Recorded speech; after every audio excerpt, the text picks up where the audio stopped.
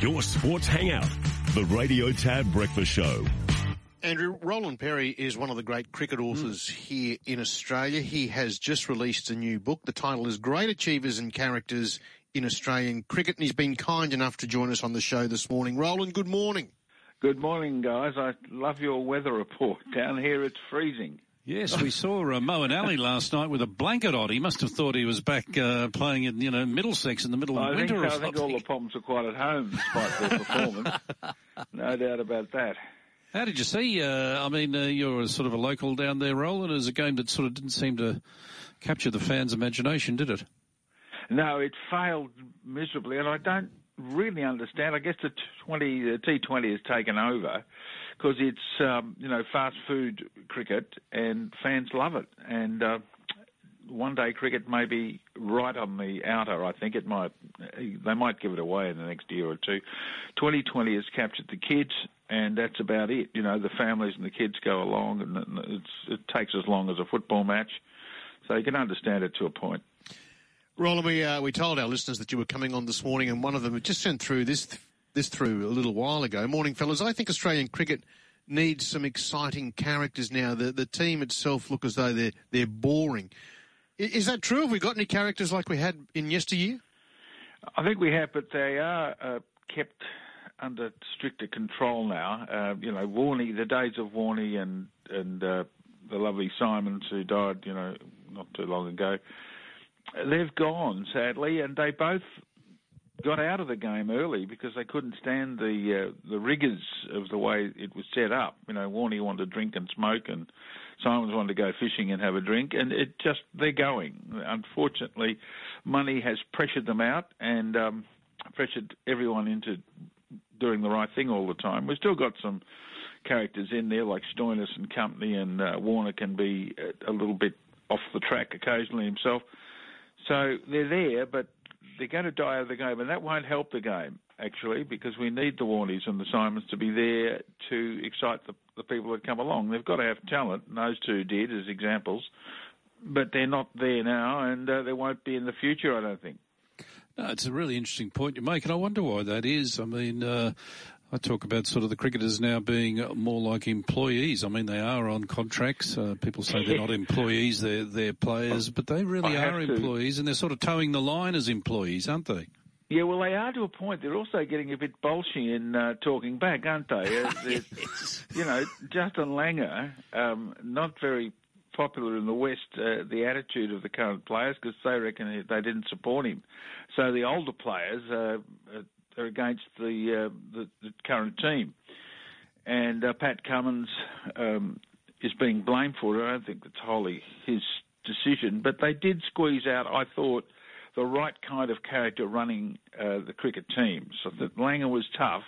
We know we're all new age today, and we've got to sort of shape up and watch our language and be very woke and all this rubbish. But, Langer is someone who said you've got to perform, you've got to be disciplined, you've got to be strong.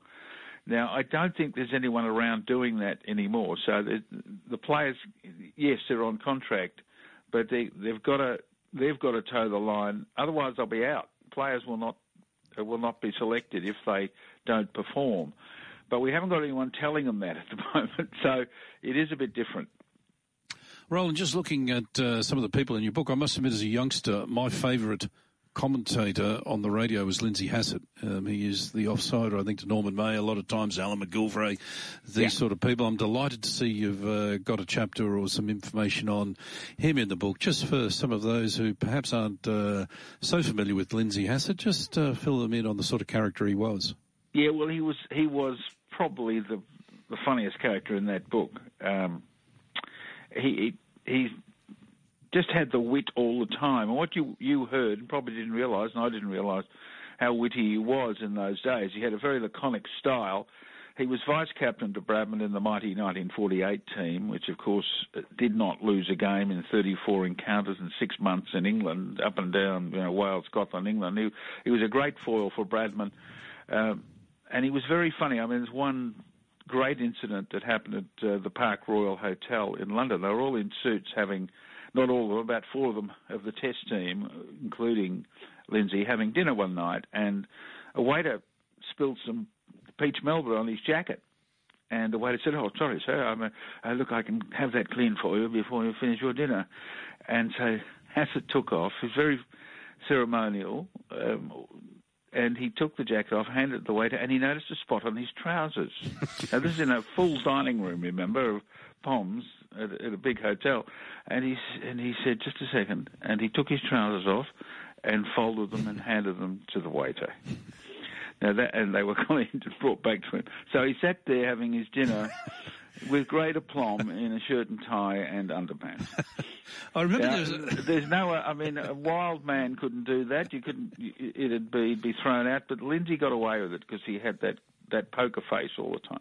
I remember there was one other story. He was either introduced or he was being told about an Arab sheikh who had 198 wives, and at that time, every 200 runs you got a new ball. It was nothing to do with overs, and he was told the sheikh has 198 wives, and he said 2 more, and he's due for a new ball. Yeah.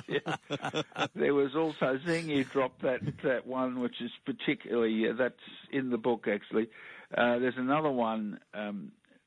One wild player, we won't mention his name, it's not fair, but he had allegedly bedded 3 women in one night, and he said, I think he said something like, the only man who's got a hat trick with 2 balls. Yeah, he was funny. I mean, there was another incident, a cleaner one for your audience, was the fact that he dropped 2 catches in a test-packed game at Lord's, and he dropped 2 in the outer. Very embarrassing. A bit like our poor little spinner last night who did very well with the ball but dropped 2 catches. And he went over to a bobby with a helmet on, and he asked for the helmet and went back onto the field with the helmet to catch the next one. I mean, of course, it was, even Bradman was laughing at that. Not that Bradman was so sour about those things, but that was Lindsay. He just did it. Oh, it goes on. I mean, they were driving home from a game in the counties, and he said, look, he told the driver, look, just go up to that stately home there, will you, and go up the driveway. So they went up the driveway midnight, after midnight, and rang the bell, and the chap, owner of the house, threw the window up the stairs and said, "Who the hell are you?" And he said, "My God, you're Lindsay Hassett." And he invited them in. There was Miller and Johnson and someone else and Hassett, and they drank port for 2 hours, and the guy apparently lived, dined out on it for the next 20 years that Lindsay had dropped in at his home. I didn't know. It was just a random thing. Kerry Packer never played cricket for Australia, Roland, but he was probably one of the most influential people or figures in Australian cricket, wasn't he? Because he is the man that changed the game. He did, and he was very popular with the players, of course, because he was paying them money and giving them a wage for the first time in their careers. It was a showdown between Bradman, essentially, and Packer. Well, that's a bit unfair on Don. He wasn't on the board when this was going on, but in the end it had to be negotiated by Bradman to get tests back. Packer, I have the true story of Packer early in the World Series cricket. And he had one player in, and he said, you're one of the cover stories, if you like, for me going into World Series cricket. And he said, if you don't do this, if you join the test team, you'll lose your house, your wife, your car. And they were sitting in his office with the accountant, and it was David Hooks, actually. And he said, "David, you've got 2 minutes to talk it over with your accountant. I'm going out of the room now. If you want to be the face of World Series cricket, you can be. You can be captain of Australia. If you want to be, make up your mind." And Packer came into the room 2 minutes later, and the accountant said to Packer, "David wants to play for you, sir. He's going to play World Series cricket." So he could be very tough, very brutal that way, but it worked for Australian cricket because he did lift the game out of the doldrums, really.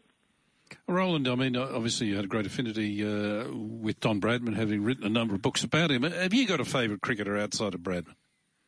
Yeah, well, it was Neil Harvey, whom I mentioned there too. Look, we all do this. It's the players that you looked up to when you were a kid. And Neil was I'm not a tall guy, about 5'9", and he was about 5'7", and he danced to the spinners better than anyone. I've got to know him over the years, but I copied his style. The first 11 at my school in Melbourne said you don't leave the crease. He had a very English attitude. No, you stretch forward to the ball. And I was watching Neil Harvey, and I thought, no, wait a minute, let's dance to the ball. Let's try and hit it. And Harvey was the best player of spin I've ever seen. Border was pretty close. I think that it'd be hard to separate the two. But I've got to know Neil over the decades, and he's 92 now, I think. I did speak at his birthday at a dinner at the Australia Club a few years ago. So he's a great character, very modest guy. So he was my hero when I was a kid. Truly is a great book, Roland. This is book number 38, so you've done a marvellous service for Australian cricket. Just a quick one. Elise Perry's in the book. Yeah, sadly no relation. I'd love to say I'd love to say the DNA reached her, but it didn't. But she is in it because she's the greatest female cricketer of all time and a great all-rounder as well. And it's not me saying it, it's the captain of the English Ashes team said it very early in her career that she was the greatest female cricketer of all time. So the accolade came from the Poms, and that's pretty big, but I think anyone would agree with that over the journey. The book is great. Great Achievers and Characters in Australian Cricket. Book number 38 from Roland Perry. Roland, always a pleasure to have you on the show. Good luck with the book, and we'll catch up again soon. I've enjoyed it very much. Thank you, boys.